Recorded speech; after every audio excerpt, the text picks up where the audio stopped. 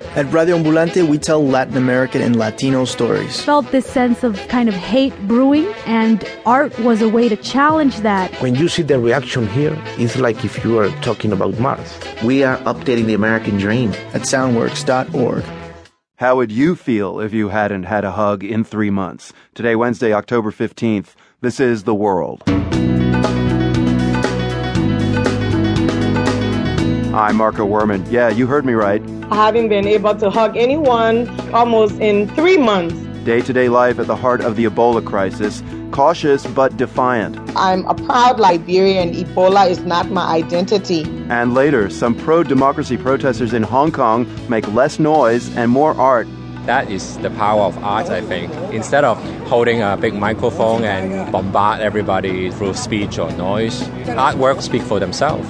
Plus, the luxuries of riding a train in India from New Delhi to Lucknow. As soon as the train moved, a waiter in a dark brown jacket brought me a red tray with high tea. After tea, it was time for soup with breadsticks. Yep, sign me up.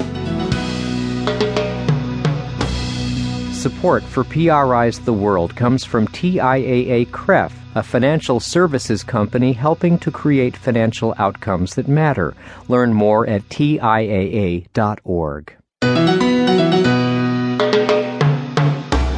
I'm Marco Werman, and you're tuned to The World. Is Ebola changing everything, or is it the fear of the disease that makes people change course?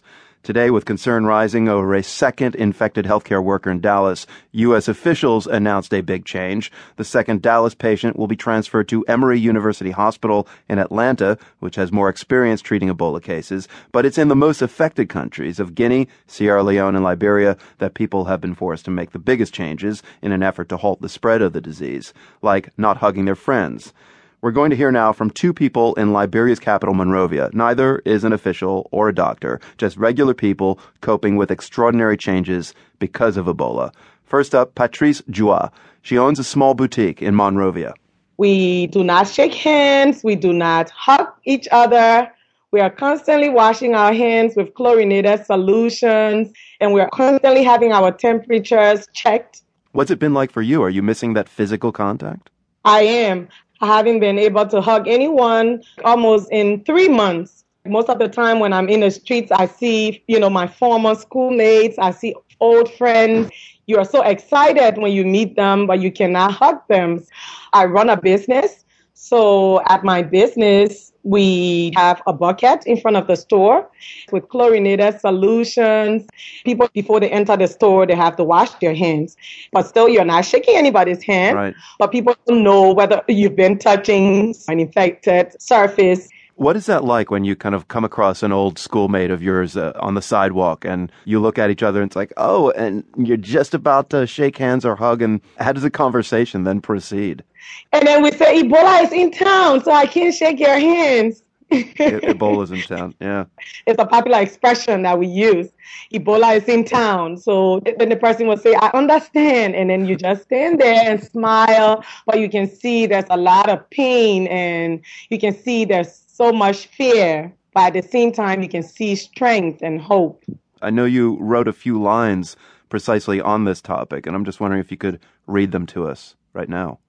I wrote a poem called The Ebola Ride, and it talks about the whole experience. This feels like being on a ride where paranoia is the driver and fear is the conductor, and then you're on this nonstop, nerve-wracking, temperature-taking, handshake prohibiting Ebola ride, and it never stops.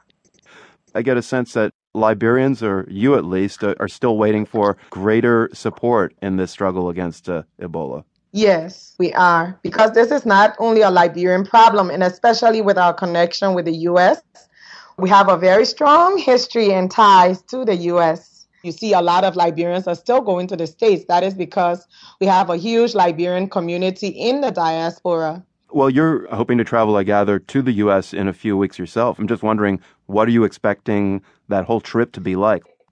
I've been adhering to all of the preventive measures and I have been trying to stay safe. All of my family members are safe. None of them have fallen sick. But I've had friends who have died as a result of this virus. Colleagues that I haven't seen in a long time, you only hear about their death. We are trying every day to listen to